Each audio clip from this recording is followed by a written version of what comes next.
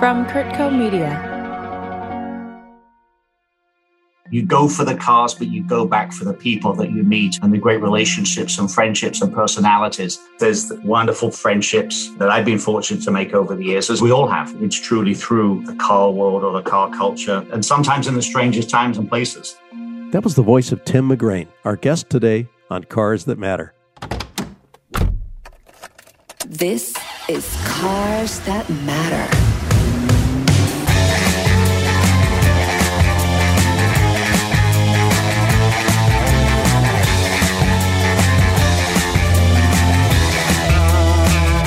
This is Robert Ross with another episode of Cars That Matter. Welcome today, and welcome to my guest, Tim McGrane, CEO of M1 Concourse in Pontiac, Michigan. Tim, welcome to the show. Robert, thank you. I feel like not only are you the CEO of M1 Concourse, which we're going to learn about presently, you're also an old friend, and it's a real treat to be able to have a friend and ex-colleague on the program. It makes it particularly special. Tim, when I heard that you were head of M1 Concourse in Pontiac, I thought, well, this is just a perfect opportunity to get you on the program and tell our audience what's going on back in the Detroit area. Why don't we start with that? What is M1 Concourse, Tim? M1 Concourse is an 87-acre facility, an automotive motorsports facility. It's centered around a 1.5-mile high-performance driving experience track. It's not a racetrack in the sense that it was never designed for competition racing, but it was a track that was created so that the private members community, the private garage condos that surround about a third of the track, that those owners who become motorsports club members can go out and enjoy, exercise, whatever cars they have. And we have members with a real cross-section of automobiles. We sit right on Woodward Avenue, which is designated M1, Michigan Highway number 1. So that's where the name M1 Concourse came from. I wondered about that. Okay.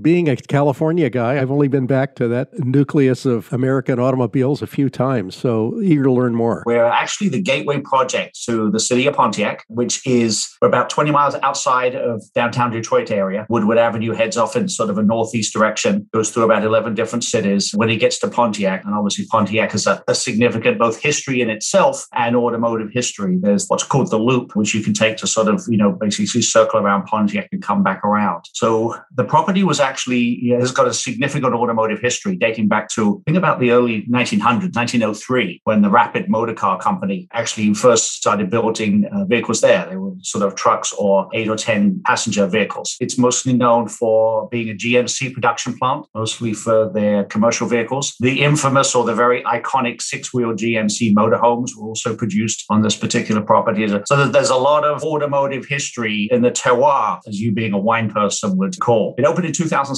Again, about 250 private garage condos. We have the 1.5-mile track. We have a brand new event center, which is getting ready to be complete and open in October. And other exciting stuff coming in the future. I went on the website and had a chance to take a fantasy walk through some of those condos. And man alive, what a dream garage those different floor plans are. You can get anything from a little 600 square foot cozy little shack to something close to 2,500 square feet that really becomes a home away from home for a guy or gal with some serious car interests. That's exactly it. They are sort of across the board, both size-wise and then how they've been decked out in the inside. I mean, some of them are working workshops. Car guys have got a couple of ramps in there and they're working on their cars. And then you go to the other extreme where you've got the ultimate Taj Mahal facility with marble and glass and chrome and spectacular lighting and everything in between. And the only noise you hear is the bartender saying shaken or stirred. Yeah, exactly. Seems like an amazing place to spend some time, both for leisure and for some more serious honing of track skills. As a private club, it must be an amazing place. But it sounds like, Tim, you're also having some public activities there. First of all, to set the stage, being from Southern California, we like to think sometimes here that we're the center of the automotive universe. But as you so rightly mentioned, it seems that there was a little thing called car manufacturing that actually started in Detroit and the environs around there. So there is a heritage of automotive enthusiasm that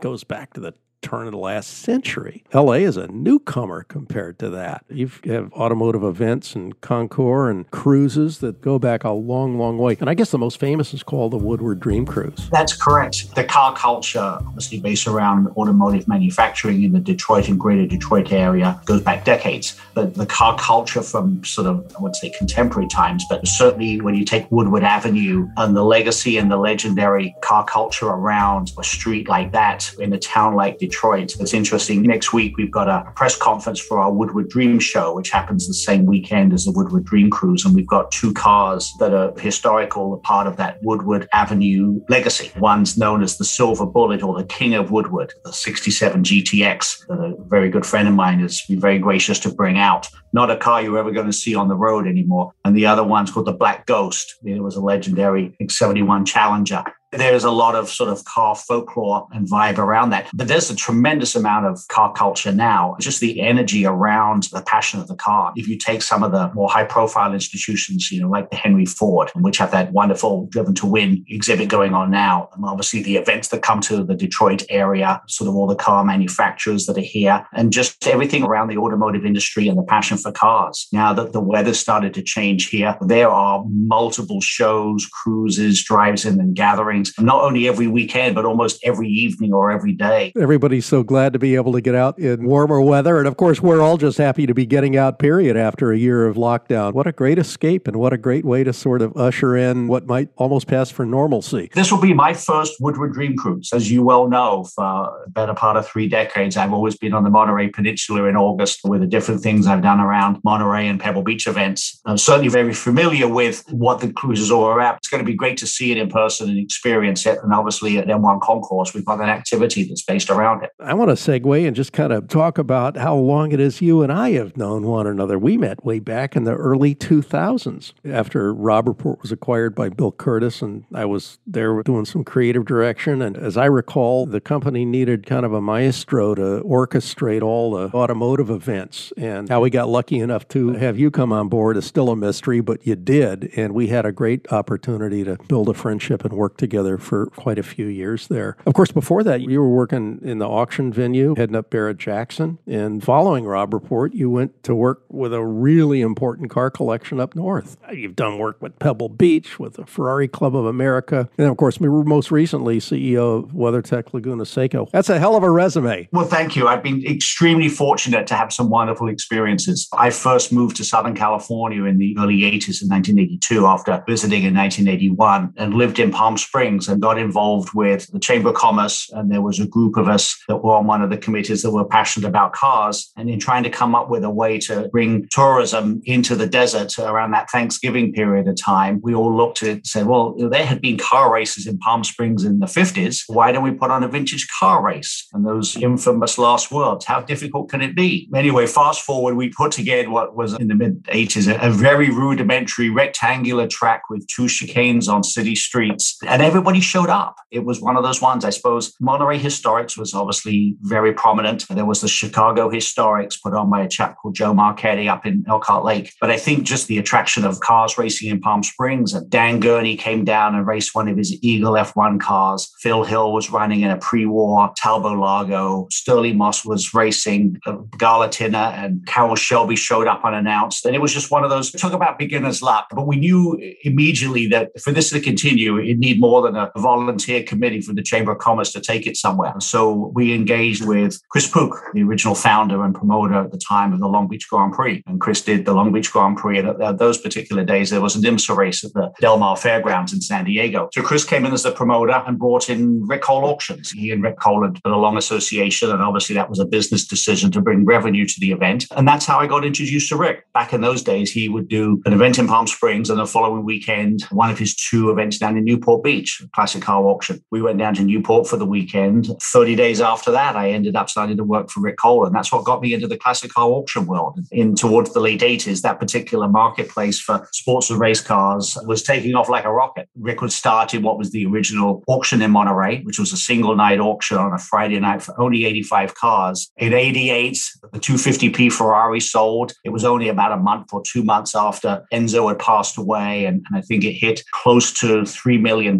which was the time was probably the 3rd or fourth highest selling car on record at public auction. So it put a lot of awareness to the Monterey auction. With the next year, we went 2 nights and then see where we are now. So that got me into the business. Rick connected with Don Williams at the Black Hawk Collection. They'd had a long association. And I ended up going up to Danville with Rick to become associated with the Black Hawk Collection for most of the 90s, 93 through 2000, which was really fortunate. Then I got approached by a group of 3 organizations. It was the Barrett Jackson, it was Hemmings Motor News back in the day when you had to get the first class edition of Hemmings because you needed it to show up 2 days before anybody else. That was the Bible, man. It was like a phone book. And Speed Vision, which was sort of the original motorsports television organization. And those 3 groups got together and I got approached by them. And I ended up, Bennington, Vermont was not on my list of places for the McGrane family to call home. And I'd already lived in Southern California. I was working in Southern California and still living in Palm Springs. So we went to Arizona. And that's how I ended up working for Craig for a while. And through Don Williams, and Don has a long association with Tom Barrett and Russ Jackson, and was probably the person that was responsible for putting the Barretts and the Jacksons together to form what has been long known as Barrett Jackson Auction Company. So I was with Craig for a few years until I got the call from the Rob Report organization. And we're looking for somebody to put on events, to create an event division, to bring the pages of our magazine to life. And I couldn't think of anybody at the time. And I think they said, well, no, actually, we want to talk to you. So a trip over to Malibu to spend some time with Bill. That's how you and I ended up becoming colleagues. And there were some wonderful times. I mean, bringing the pages of Rob Report magazine to life with all the different wonderful categories and then all the other publications. At the time, they owned Showboats International. So we would do big yacht events in wherever yachts go, South Florida, south of France. And then they had the Rob Report motorcycle magazine. So we would have the two-wheel world, very much about cars and all those good things in the luxury lifestyle that those fortunate people could enjoy. Tim, you've been to more Concours events than anybody I know. I have to laugh. You surprised me recently, a couple of years ago, when I heard the voice of the MC of the Hillsborough Concourse announcing that a car of mine had won Best in Show. And I said, oh my gosh, that's Tim. So talk about coincidence. You really do get around, man. All types of car shows or car events. First of all, I have an underlying passion, of sort of a lifelong passion for all things cars, as a lot of us do. But I think it's a case you go for the cars, but you go back for the people that you meet and the great relationships and friendships and personalities the car world attracts. I think that's part of the special meaning of the car world. And maybe other passions do. I'm not a golfer, I'm not a fisherman, but I know in the car world, the people and the personalities. And also I've been very, very fortunate that my time at Black Hawk Museum, the second time when I was back there, we had people that will come to our speaker series, invited guests. And I'm thinking, okay, I'm introducing a legendary driver. And when I was a kid, I was sitting at the fence watching that person on the start and finish line of a Formula One race. So to sort of spend time now and in some cases call them friends or acquaintances, some of my childhood heroes from the motor racing world has certainly been a special opportunity for me. Your experience in California and Arizona obviously got you darn deep into the car world. But as you mentioned, jumping ship and relocating to the car capital of America must have been a little bit of a shock to the system. I don't see you wearing a mink coat right now, but your blood might be a little thinner than most Detroiters. Now that it's warming up, maybe you have a few months to acclimate. But in terms of the climate, not just the temperature, how would you say the Motor City car community is like Southern California or Northern California, or completely different from them? Have you noticed some different trends and different interests in that regard? I've only been here 2 months. So,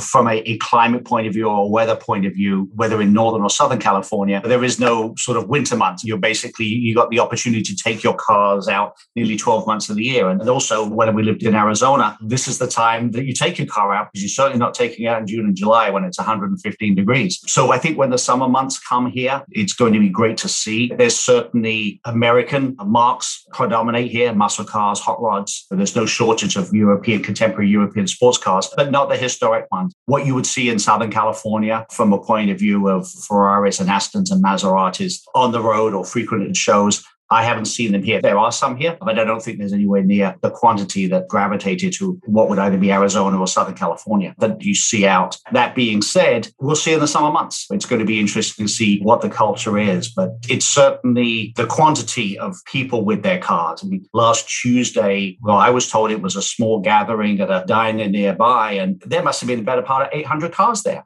if this is small on a Tuesday evening, what's going to happen in the middle of the summer? You mentioned the king of Woodward. Now, what, a 67 GTX, Plymouth GTX? That's about as rare and esoteric as a muscle car from that era gets. What a thing to see. I don't think I've seen a GTX in ages. This is a legendary. The gentleman has had it a long time, and he sought it out, and it was close to what we want to describe as a barn find. Harold Sullivan is the gentleman that owns it, and Harold's had a passion for rare and high-performance mopars for many years, but it was basically the king of Woodward. It couldn't be beat. I've heard different stories about the Dream Cruise and what happens. I know at the moment, if you drive up Woodward Avenue and you top at about 55 mile an hour and a 50 mile an hour limit going through Bloomfield Hills, the local constabulary will pull you over, as they do quite frequently. But I suspect that 1 week in August, I think it's probably everybody just looks the other way. So everybody gets a dispensation up to a limit of sanity. Is that right? Oh, there are probably so many cars. Maybe the most you can do is about 30 or 40 mile an hour. I've heard it can take you 4 hours to do what would be a 45-minute drive on a regular day. Gosh, it sounds like Monterey Car Week, doesn't it?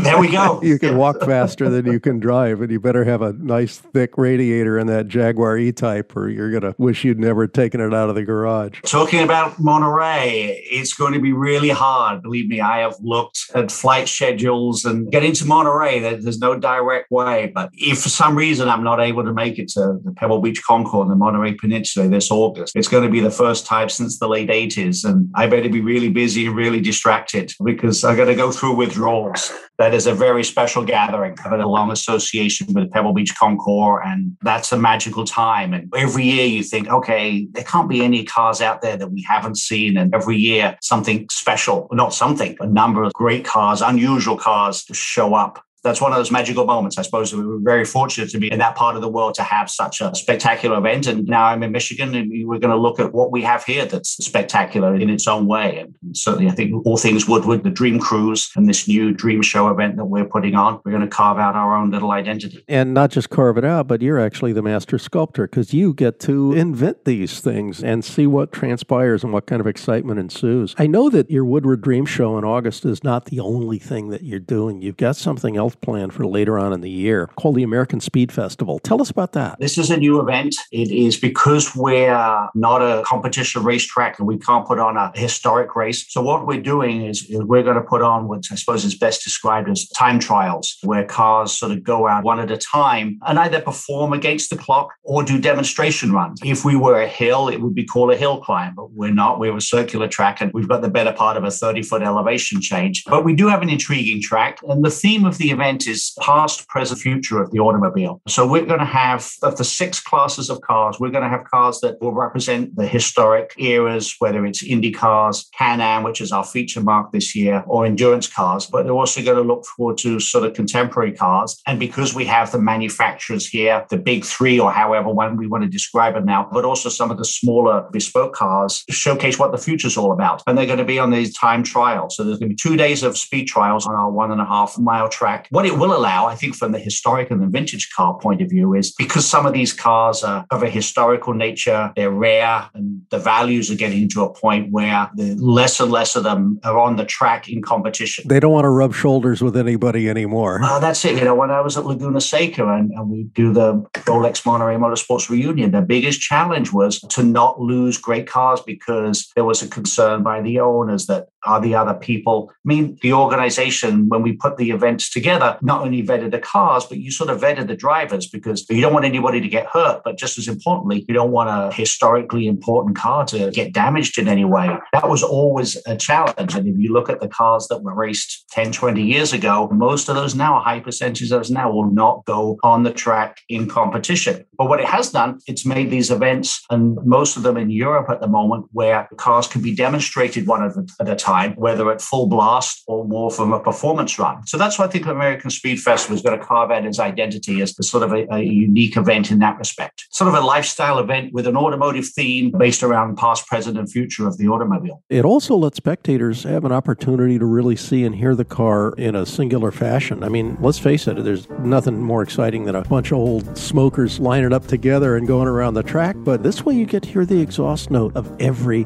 car individually, and you get you're able to focus on exactly what it's doing. And as you say, the good news is that it'll actually get out and drive, because otherwise they're priceless treasures that probably just won't see competition again. As someone who spent some time in the museum world, we're very fortunate when I was executive director of the Black Hawk Museum to have some truly legendary cars on display. And some of them we were able to take out on a frequent basis. Some of them, they never left the galleries. To your point, to see some of these cars, especially performance cars, to see the run makes all the difference. I remember we did an exhibit while I was there, and we were fortunate to have the LeSabre, the legendary 1953 concept car. Oh, that big, beautiful blue thing, yeah? That's exactly it. Just, one of my favorite. And when it came off the transporter, we drove it. We took some video of it around the museum, and then we drove it into the gallery, and we had some video, and we posted it on the website. And the number of people that fed back and said, I've seen that car forever. I've never seen it run, because you've already ever seen just stills of it. But to that point, a few weeks ago, I was very lucky to be able to drive one of the new Ferrari SF90s. We pulled out it in, I'm going to just call it electric mode. That's their hybrid supercar. And boy, in electric mode, it's as silent as a stealth bomber. Call me a dinosaur, but there is just something wrong with a quiet Ferrari. That's just not right. It lasted about 3 miles, and I said, no, I'm sorry. We got to change this up. Tim, I feel the same way. First time I drove a 918 Spider, I thought, what's wrong with this picture? It sounds like me wheeling a lawnmower out from the shed. Yet all you hear are the brake rotors and tires, and there's not a thing to be heard behind you. The bark of an engine is something certainly that old fossils like me like to hear. Now, that being said, the performance is mind-blowing from hybrid variations. So they've got this qualifying mode. Yeah, that'll get your eyes rolling back in your head. We're going to take a short break, but we'll be right back. On Medicine, We're Still Practicing. Join Dr. Stephen Tabak and Bill Curtis for real conversations with the medical professionals who have their finger on the pulse of healthcare in the modern world. Available on all your favorite podcasting platforms. Produced by Kurtco Media. We're back with Tim McGrane.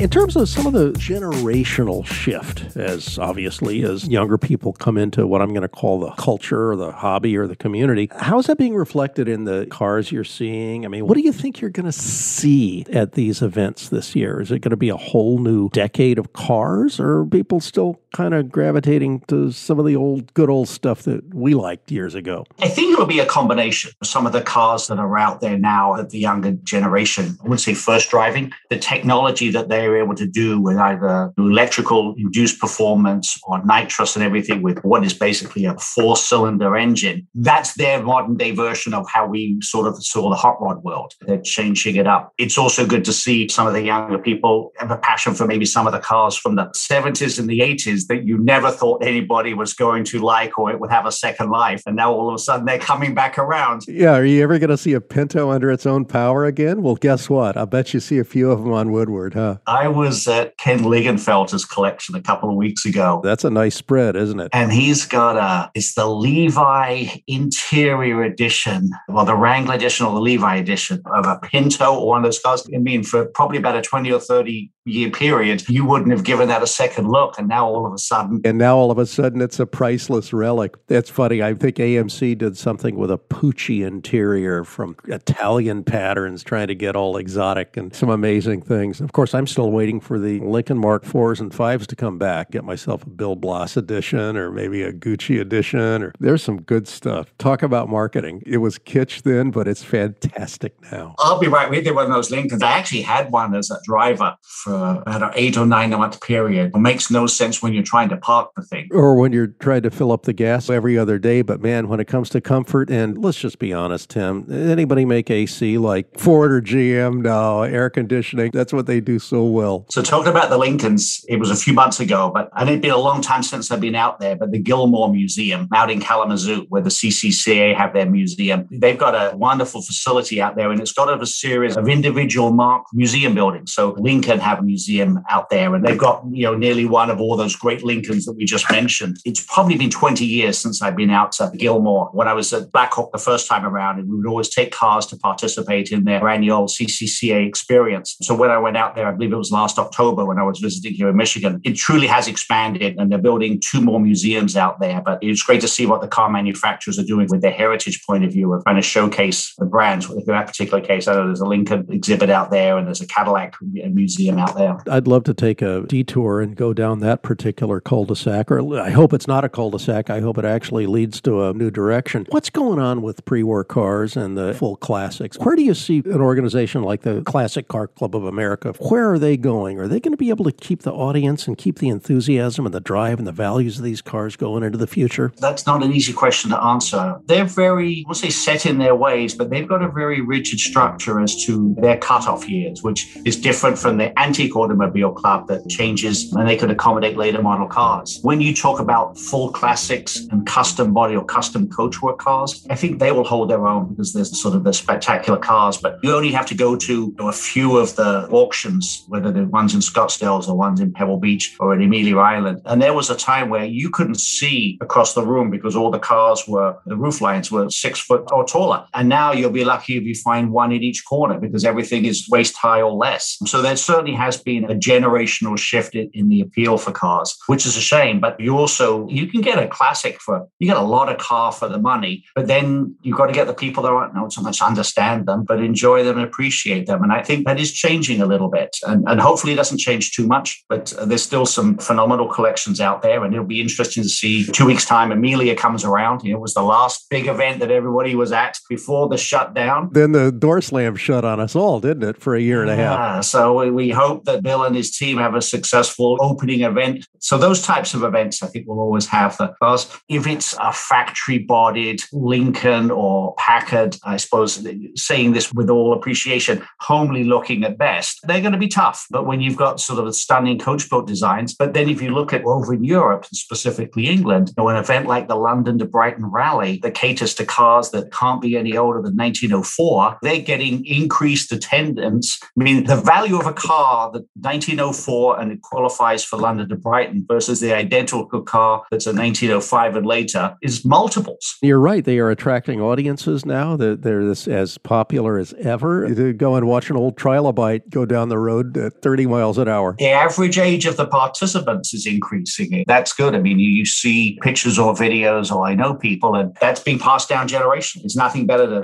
to see somebody in their 20s or 30s driving a car from the early 20th century. That's wonderful. Maybe there's some hope yet. I like that idea. And you're right, especially in the Detroit area with the big OEMs putting resources into supporting their historic legacy, and museums and collections being preserved is a very positive indicator. You talk about museums. I know I've promoted it a few times. I think one of the best museums on the planet has got to be the Henry Ford and Greenfield Village right next door. I mean, Detroit is really almost a destination that any car lover should absolutely put on their bucket list. Whether or not you're a fan of Big American Iron or not, you've got to see it. You've just got to see it. The Henry Ford, I mean, you can get lost for, I won't say days in there, but certainly you need more than a day. And that's before you even think about going through Greenfield Village. In fact, last year when we were sort of in shutdown, and Cindy and I were in Scottsdale, Arizona at the time, where it was bouncing between 110 and 115 degrees. And we just decided, let's do a series of museum trips. And we jump on a flight to go to different museums. And there was a direct flight from Phoenix to Detroit. So we went there and we spent the day at the Henry Ford. We were fortunate that the new exhibit obviously hadn't been completed as a museum, was closed, or they certainly hadn't done that exhibit. But to see all the diversity that they have there, the aviation, the trains, all the technology, but the cars and this current exhibit, which they've spent many years preparing. And it's got probably 2 of my favorite cars. The Jim Clark winning Indy 500 Lotus is right up there, along with the Crown Jewels, and then the Gurney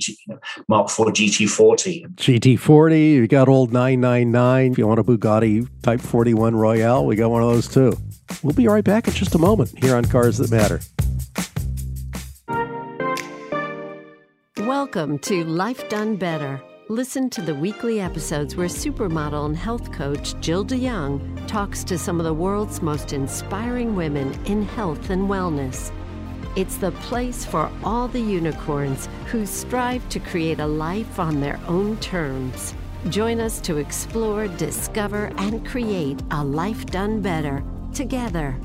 Listen and subscribe from Kurtco Media. Media for your mind. Welcome back to Cars That Matter.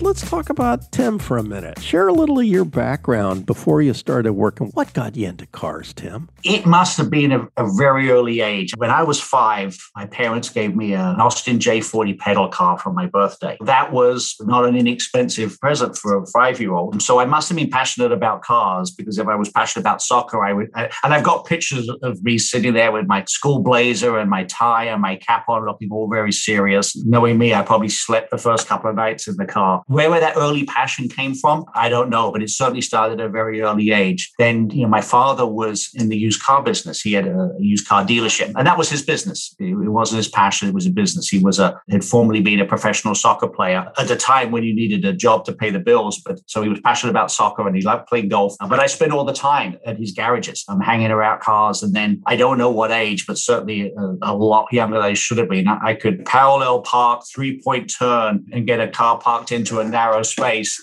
long before anybody was able to think about me driving. So it's always been around cars. And then we grew up in Kent and southeast of England. I was within earshot of Brands Hatch Racetrack, which was one of the 2 major racetracks that hosted the Grand Prix every other year. They went between Silverstone and Brands Hatch. There would be the sports car races out there, along with lots of others. So probably nearly every weekend was spent on our bikes going out to Brands, whether we were watching motorcycles or whatever it was. And admittedly, probably a few misguided school days, if the truth be known. Best education you could have had. It was just there. I probably was really enjoying myself. I just look back and go, I really knew what I was looking at. There's a book out written by John Horseman, who was one of the great golf team people, along with the great John Wyer. And it's called Racing in the Rain. That's right. And it's a great story to read. But I will tell you, his accounts of that rainy race at Brands Hatch, when one of the Rodriguez brothers had that legendary drive, it didn't feel quite that good when I was standing cold and wet outside the chain link fence at that time. Yeah, so the passion was there. It just all things motorized. So I suppose I've been fortunate that,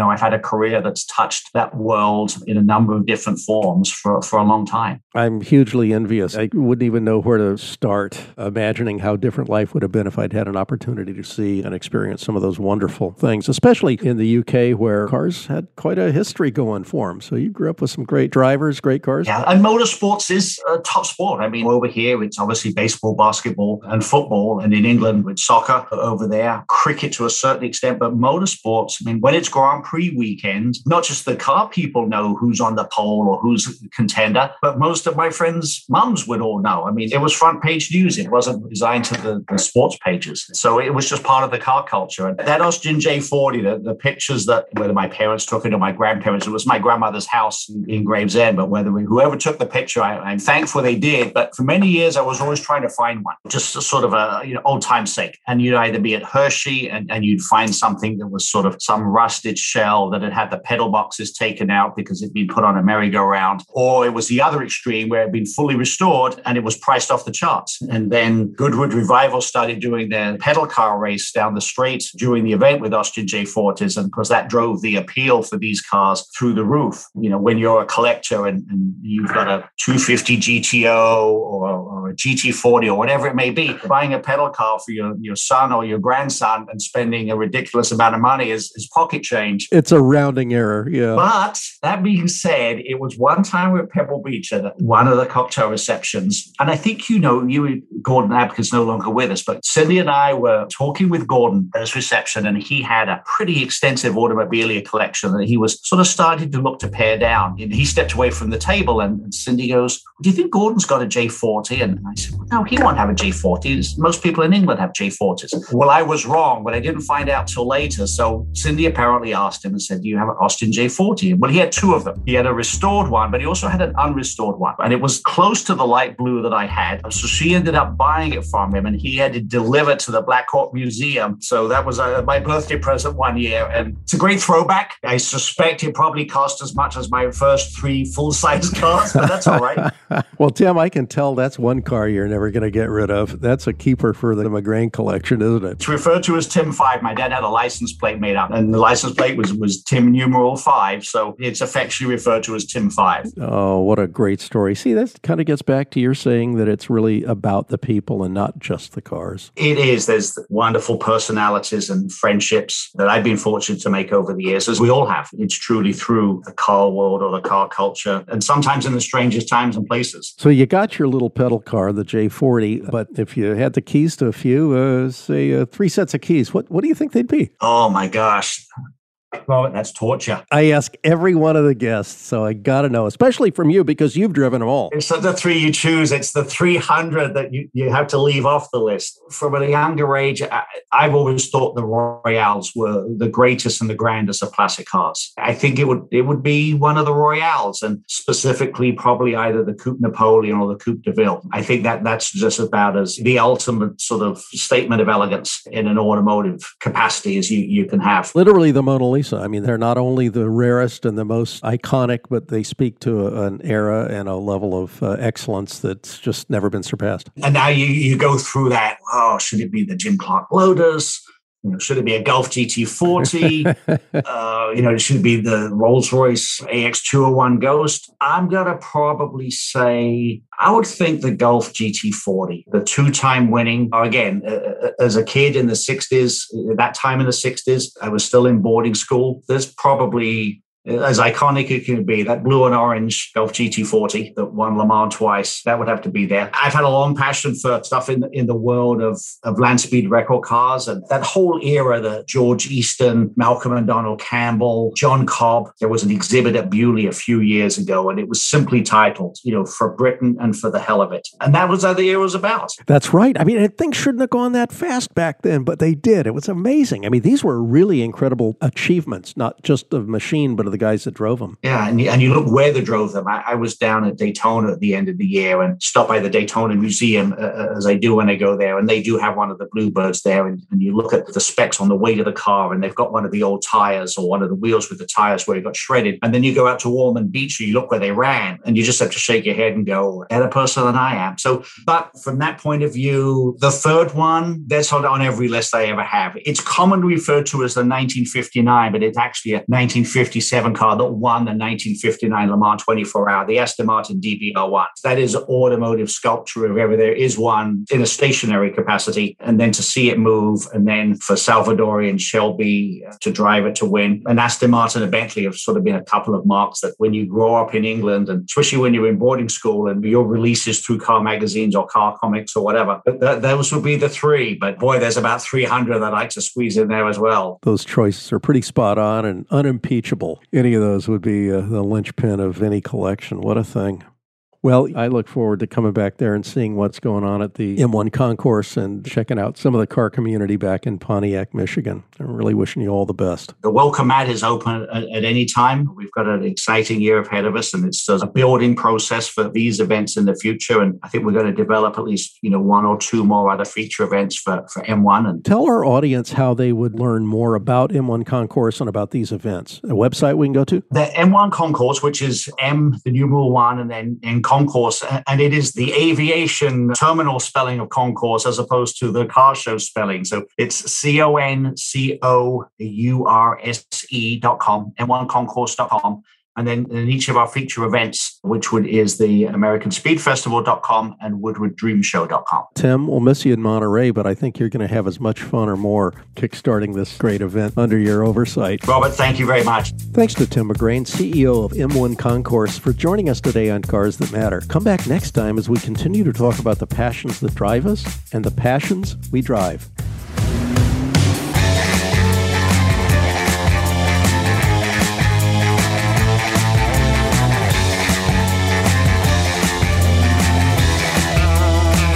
This episode of Cars That Matter was hosted by Robert Ross, produced by Chris Porter, edited by Chris Porter, theme song by Celeste and Eric Dick, additional music and sound by Chris Porter. Please like, subscribe, and share this podcast. I'm Robert Ross, and thanks for listening. Kurtco Media. Media for your mind.